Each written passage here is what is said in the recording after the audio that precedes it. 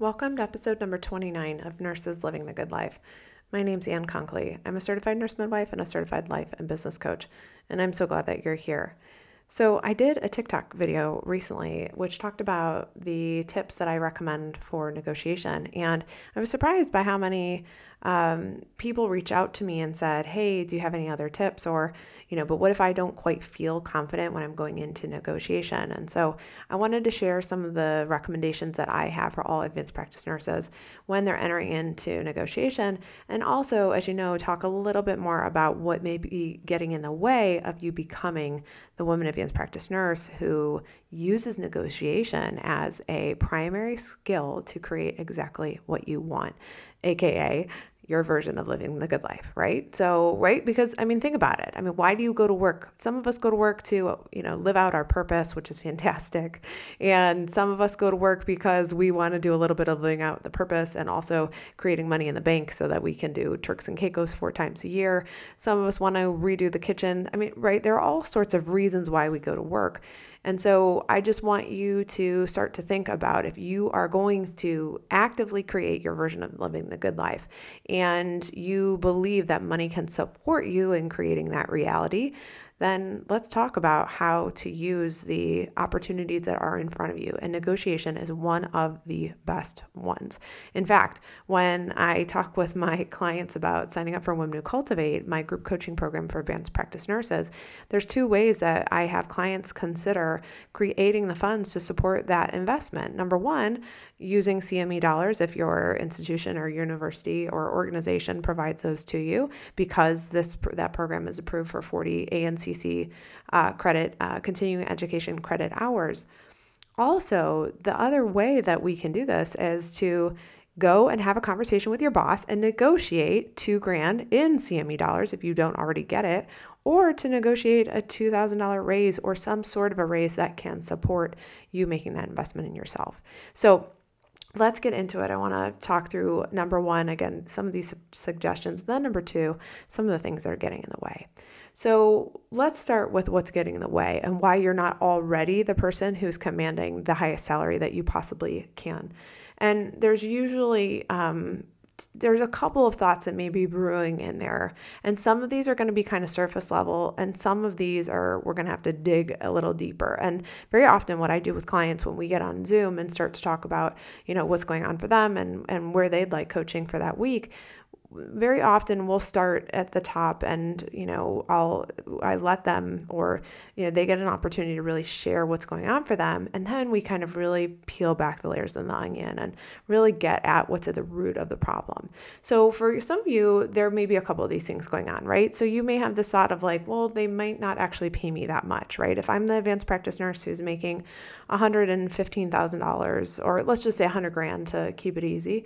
If I'm the advanced practice nurse who is making $100,000, then I may actually think that $120,000 would be super nice, and I would love that. However, I might actually just think, well, they're never going to pay me that much, right? And maybe you also have this thought under there, which is like, well, why wouldn't they pay you that much? Well, maybe because I'm not worth that much. Like, I actually don't know if I create that much value, or it's just not what happens, right? Your brain will feed you all sorts of interesting stories about why that may not be true, right? But the reality is, if we look at salary data and we go on to Glassdoor, Indeed, and we look up the salary data in particular for advanced practice nurses based on geographic location, we can see that ranges for salary go anywhere from 90 grand all the way up to 190 grand. So there is a wide range based on specialty and location, of course.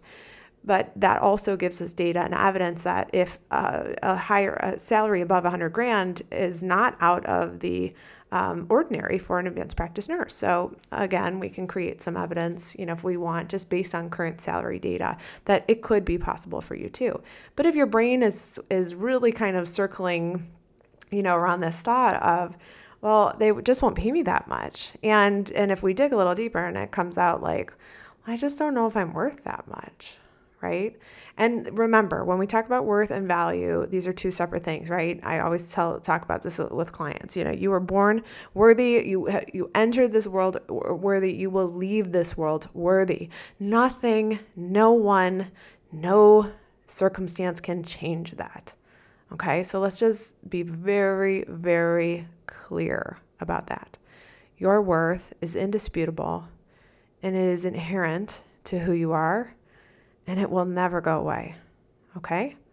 Now, there's this other thing called value, and we can talk about creating value all we want. And as advanced practice nurses, this is a concept that's pretty easy for many of us who are clinicians in general because we know the value of productivity and we've seen RVUs and RVU data and, trends maybe for how our department does in terms of meeting as our RVU goals. So for us, right, we know that when we talk about creating value as advanced practice nurses, it can be measured in a quantitative way. And we can say, well, actually, yes, I see 3,500, I create value in the form of 3,500 RVUs a year. And that results in a gross billables of $600,000 a year, right? We can spell that out and put it on paper. But if you're really kind of just with this thought of like, I'm just not worth that much, and you might just kind of then feel a little bit insecure. And I don't know what maybe comes up for you, but when I start to think or have that thought, which I do, because remember, I'm not a special snowflake. But if I have that thought of I'm not worth that much, I don't know. I feel like a mix of discouragement and then also a little insecure. And then the other piece of this is just kind of inadequate, right? Like I just don't have it, right? Like I was just not born with it, kind of a thing, right? Like I'm not going to be, I can't be the person who creates, negotiates a salary of 150,000 because that's just like not possible for me. Not because of what I did or didn't do, but it's just like not possible for me, right? So if that is in the background of your mind and you are considering a negotiation, let me tell you what's going to happen when you actually go and have a conversation with your boss or manager about your salary, or your annual review comes up and you need to sit down in front of your direct, management and talk about it. What happens is that you will beat around the bush. Right? You will not ask for what you want. You'll be like, well, I don't know, what's everybody else getting this year? Right? Like, or furthermore, they'll be like, you might even say like, oh, well, like what's Sally getting paid? Or like, what's available for this market? Like what's available for a raise based on my productivity for last year? Right? And you may then subsequently get an answer that you don't like, right? Which is like, well, actually, we actually don't disclose any of the salary data of what Sally's getting paid because that would be pay transparency. And most institutions, despite the fact that they are mired in pay discrimination based on gender and a host of other factors against which employers don't openly but do secretly discriminate against, right? You may not have access to that data and they may not be forthcoming with it, right? So that might not get you anywhere. And if you ask them like what's possible, then you're playing in their game, right? If they're like, well, I got 1 to 3% of an increase this year for you, and and based on your productivity or based on your the contributions that you've made this year, I deem it to be 1 to 2 or 3%, right? So and after that, you may just be like, oh shit, right? Anytime you walk out of a negotiation or a conversation about pay and you feel a little bit resentful, you have to notice that it's probably coming from a space of the fact that you probably didn't show up for yourself in a way that was very powerful. So just notice that. Notice when you leave those conversations and you're like, shit, I just agreed to do something I don't want to do for less, and so now I'm doing more work for the same amount of money, which actually means I'm getting paid less. Right? So if you notice that resentment kind of in there, just be very curious. Why is this going on? Why do I feel resentful right now? Like, why am I upset with myself about how that conversation went? And then after that, I don't know, you may cry, you may like go on Facebook or go talk to another, couple of advanced practice nurses and, and try to commiserate with them. And, right. And furthermore, then you may just worry about it. And then we've got to wait a whole nother year because you're like, I don't know, I guess I can't negotiate for a whole nother year because again, you're playing in their game and you're like, it's on their terms. And so it's just not possible for me. Right. Now, if you're somebody who's actually in the process of applying for a new job and you've already had an interview and you have a conversation about compensation and maybe, maybe all of a sudden that conversation where you don't show up for yourself in a very powerful way while you're discussing pay, Maybe that then equates to, you just feeling taken advantage of, right? Getting into that victim-y stuff. And if you've ever played the victim, and look, again, I know that role very well because I've been in that role and indulged in that role in my lifetime.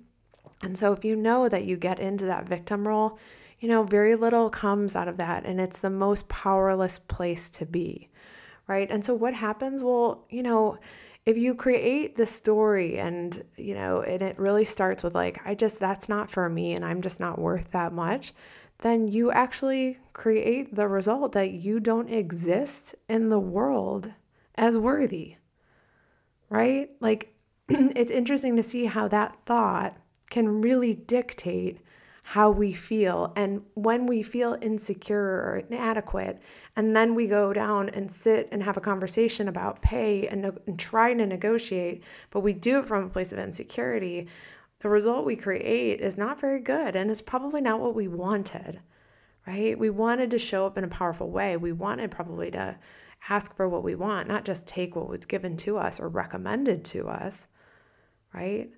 And so we just create this larger story and this belief of like, well, it's just not for me. I'm the victim. I'm never going to know how to do that. And oh, well, woe is me, right? You guys know this. And look, again, some of us have been, if you can be honest with yourself, you can probably look back to a time when you've acted like this. And it's okay. We're not here to judge it. Nothing's gone wrong here. All of us are human. And so we will often defer to, some of these states of being, the victim, and it's okay. It's all right. And why does it happen? Well, that's for sometimes a really good therapist to help you uncover and really see. But if you can notice it and say, wow, when I think that I'm not worthy and then I go into an interview or some sort of a negotiation and I actually feel kind of inadequate and then I don't advocate for myself and tell them what I want, then I don't create my value in that company, and I don't reinforce in myself that I am inherently worthy and also really excel at value creation, right? And that leaves us with so many more of those inadequate and insecure feelings. So again, nothing's gone wrong, not a problem. Now, if you desire to change it, and if you desire to show up in a very powerful way for negotiation or conversations about salary, then I want you to consider this. We can talk about the things that you need to do, right? We can talk about knowing your numbers and asking for what you want. And those are really the two main steps that are most important when you go into any negotiation, whether it's about salary or time or whether it's about a bonus or a raise. So again, know your numbers and ask for what you want are two important steps. But here's what's so interesting. If you are the person who goes into that negotiation and you are sitting there feeling very insecure, it will be next to near impossible for you to ask for what you want, okay? And your brain will hijack you and it will tell you every reason why it's not safe and why you shouldn't ask for what you want, right? Because you were in that kind of mindset of like, well, it's just not for me. So we can talk about changing the actions and changing what you do, and that doesn't become most valuable to you unless you're willing to change how you think. So I want to offer you something, okay? So if you are going into negotiation, an interview, I want you to sit there and start thinking about all the ways in which you have been the baddest bitch, baddest ass creator of RVUs and productivity in your entire career. I want you to think about all the ways that you've made money in your career from every position you've had, whether it's as an RN or advanced practice nurse, or maybe back in the day when you were slinging pizzas or you were waiting at waiting tables. I've done all that shit. I want you to think. I want you to begin to show your brain evidence of the fact that you know how to create value. In fact, you probably do it wherever you go, right? I don't know, maybe you go to the grocery store, maybe you clip coupons or use the Target app, the Circle Saver, whatever the hell it is, and you actually use it to your advantage when you're in Target, and so you save yourself some money. creating value for your family. Maybe you're the person who makes sure that you put your items on Amazon Subscribe and Save so that you can lock in a really good price and put that shit on recurring orders and subscriptions so that you don't have to think about it every damn month. Or meaning when the ketchup runs out, you're not sitting there having sweet potato fries wishing that you had some ketchup in the fridge, right? Value creation, okay? I also want you to think about, well, wait a minute. Okay, if I've created value in my personal life, then maybe where else have I created value professionally? Okay, well, let's start to think about that. How many RVUs do you generate? How many patients do you see in a day? How many lives do you touch? How many codes have you run? How many procedures do you do? How many patient accolades do you have? If you go through your sentimental email folder, if you don't have one of those, just go ahead and create one right now. Go right into Gmail or Outlook, create a folder that says sentimental emails, and every time someone sends you something that is an accolade about who you are or the work that you do, make sure that you put it right in there. Okay, I've got some in my sentimental email folder from years ago. And if they're on your work, I would actually also recommend that you just copy and paste it and that you send it to your personal email so that in the event you change jobs, you always have a bank of accolades. And these are really wonderful for moments when you're feeling like a total piece of shit, okay? And they're also really nice for when you go to create things like resumes and CVs, or you want to add in some testimonials or accolades. I think they're super nice there, but they're really good, I think, also for helping us to remember why we are, the advanced practice nurses that we are, and what we do on a day-to-day basis that sometimes in our brains we think is pretty normal and regular and, nothing to write home about, when in fact, that is the absolute farthest thing from the truth, right? So, and then I want you to start to think about, well, how many RVUs do I create a month? How many RVUs do I create a year? And what does that equate to in gross billables for my practice, right? I was just with a very good friend of mine. We were talking through her RVUs a couple months ago and looking at how she has created close to $700,000 in gross billables for her practice, right? And so I want you to think about that. If I'm the advanced practice nurse who comes in and creates $700,000 in gross billable revenue for my department, then why am I fussing about asking them to increase my pay?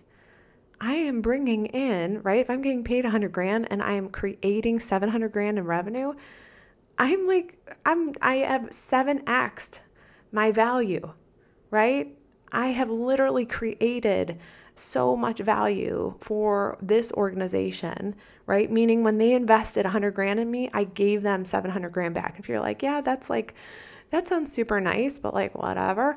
Here's a way I want you to think about it. If you and I were walking down the street and I said, hey girl, hey, I got this thing for you. So if you give me $100,000, I will give you $700,000 back.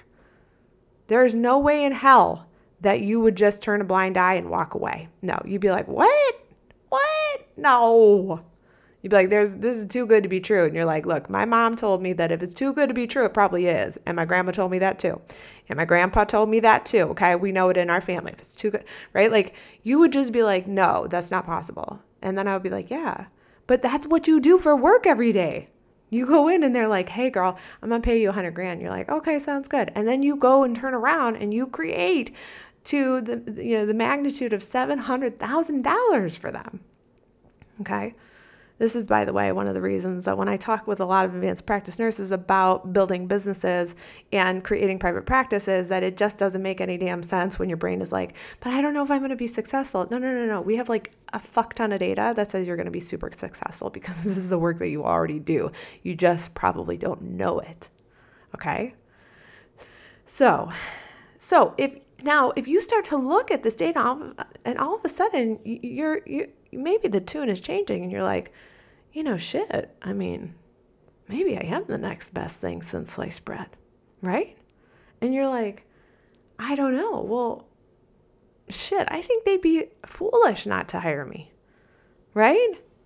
I mean, if we're being honest here, if you're like, and then you may even be so convinced that you could even go into an interview and they're like, well, wait, why should we pay you $150,000? You'd say, because I know I create $700,000 for the practice. So I could sit here and negotiate $700,000 for a salary. I'm not. I'm negotiating $150,000, or furthermore, I'm negotiating $200,000. Right? Like you could, right? So I want you to just think about that. Like, oh, interesting. What if I just thought that like I'm worthy of asking for 3 times the amount I make right now, because it still would be less than 50% of what I bring in on an annual basis. Right? What if then at the root of all of that is like, no, I know I'm worthy. And that worthy doesn't change about whether or not I'm employed, whether or not I make $700,000 in gross billable revenues, or whether I make $100,000 in gross billable revenue, or whether or not I make $1.5 million in gross billable revenue. Doesn't matter. My worthiness doesn't change. It's not up for sale or negotiation. And I create a fuck ton of value. Okay? Right? Like, because when I start to think that way, when I'm like, shit, I'm the next best thing since sliced bread. These people are getting a damn deal on me. I'm so valuable that I create 3 to 4 to 7 times the amount that they're paying me. That's the value that I create in return for them. When I start thinking like that, all of a sudden within me, I feel very confident. I feel very powerful. I feel like unshakable. Have you ever heard of unfuckwithable? Like that's how I feel. Like, don't fuck with me. I know what I do. I don't need to be told. I don't need to, explain it. I just know.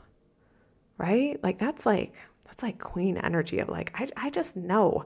I actually just saw I think it was the cover of People magazine. It was Duchess Kate Middleton, and she was, there's a picture of her and then the queen in the background. And then at the bottom, it just said, Kate is learning, how the queen operates, and said something like their motto, which is don't complain, don't explain. And I was like, oh, that is fantastic. Right? Like, what if you're just like, look, I don't complain about shit because I know what I do. And furthermore, I don't explain what I do because that shit's apparent. Okay. Right. So like I want you to think about that. If you got into that kind of a mindset, that kind of thinking, and then in your body it felt very powerful to you, I want you to think of how differently you would show up at that negotiating table.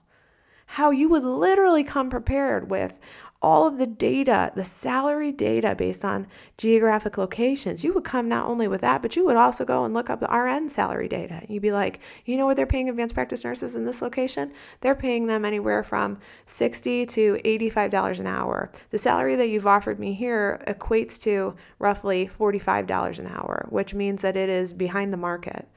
Right? And furthermore, the pay rate that is available for registered nurses right now in this geographic location is roughly $50 an hour. And so that means that you're paying some of your advanced practice nurses less than you're paying your registered nurses. Right? What's the rationale for that? Right? Do you see how different that is? You see how that conversation is different than like, well, what are you guys offering? Right? You know it. You know in the bottom of your heart that you're like, fuck, I know. And look, we're not here again. We're not here to judge it. I'm not needing to look back at every time I didn't negotiate and bring up a lot of guilt about being the person who was just utterly fucking terrified of negotiating. We're not here to drag all that old shit back up. We can just keep that in the past, okay? And we can then look to the future and say, all right, okay, I get it now. I not only need to show up with the skills, right? I got to come prepared. I need to know my numbers. I need to be able to state my case, not in an explaining way, like in a justifying way, but to tell them why, to make the business case very clear for them, right? This is another strategy I use with clients who come to me looking for support with either negotiating or trying to find that first job. And I very often say to them, look, here's what you can do. Here's what you could do for a local practice. You could go to them and create a business plan and tell them why it makes every goddamn sense in the world for them to hire an advanced practice nurse. And if at the end of the day, you're like, wait a minute, why would they do that? I just want to just point this out. If I'm a practice owner, I just talked about this in 5 Vital Steps to building your thriving wellness practice. If I am a practice owner and I look at my costs and I say, wow, I could hire a OBGYN to do a pap test, or I could hire a midwife to do a pap test, or I could hire an NP. Like, which am I going to do? Well, I don't know. If I have to pay the OBGYN $300,000 and I have to pay the midwife $125,000, then I don't know, which am I going to do, right? As the practice owner, as a practice manager.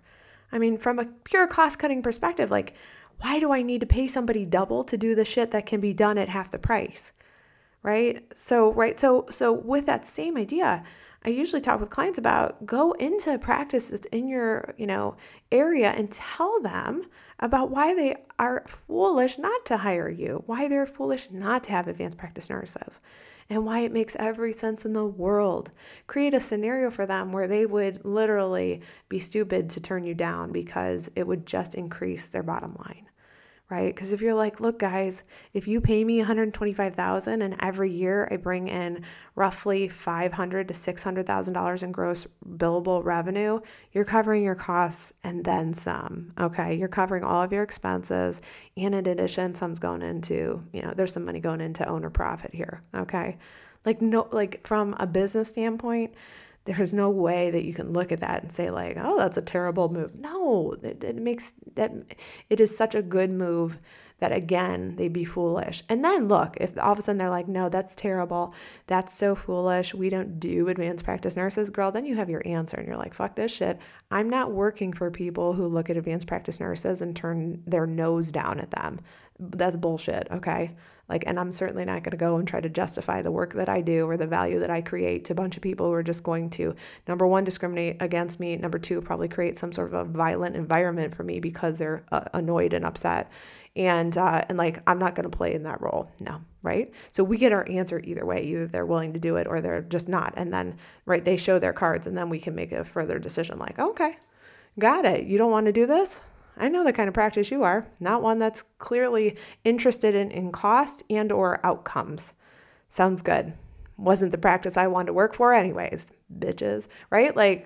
I feel like I'm a little on fire today. You guys are probably, I hope that there are children around that you've probably at this point either had them put their earmuffs on or, sent them over to do some work on an iPad or something. So, but you guys know, when we start talking about value and worth and money and value creation and the work that we do, I get really very, very passionate about it because it pains me to see all of the good that we create in the world and then the lack of opportunity for financial stability and financial wealth building because, we just feel very insecure at the negotiating table. And these are things that we can actually work on and we can fix by not only changing what we do, but changing how we look at it and how we think about it.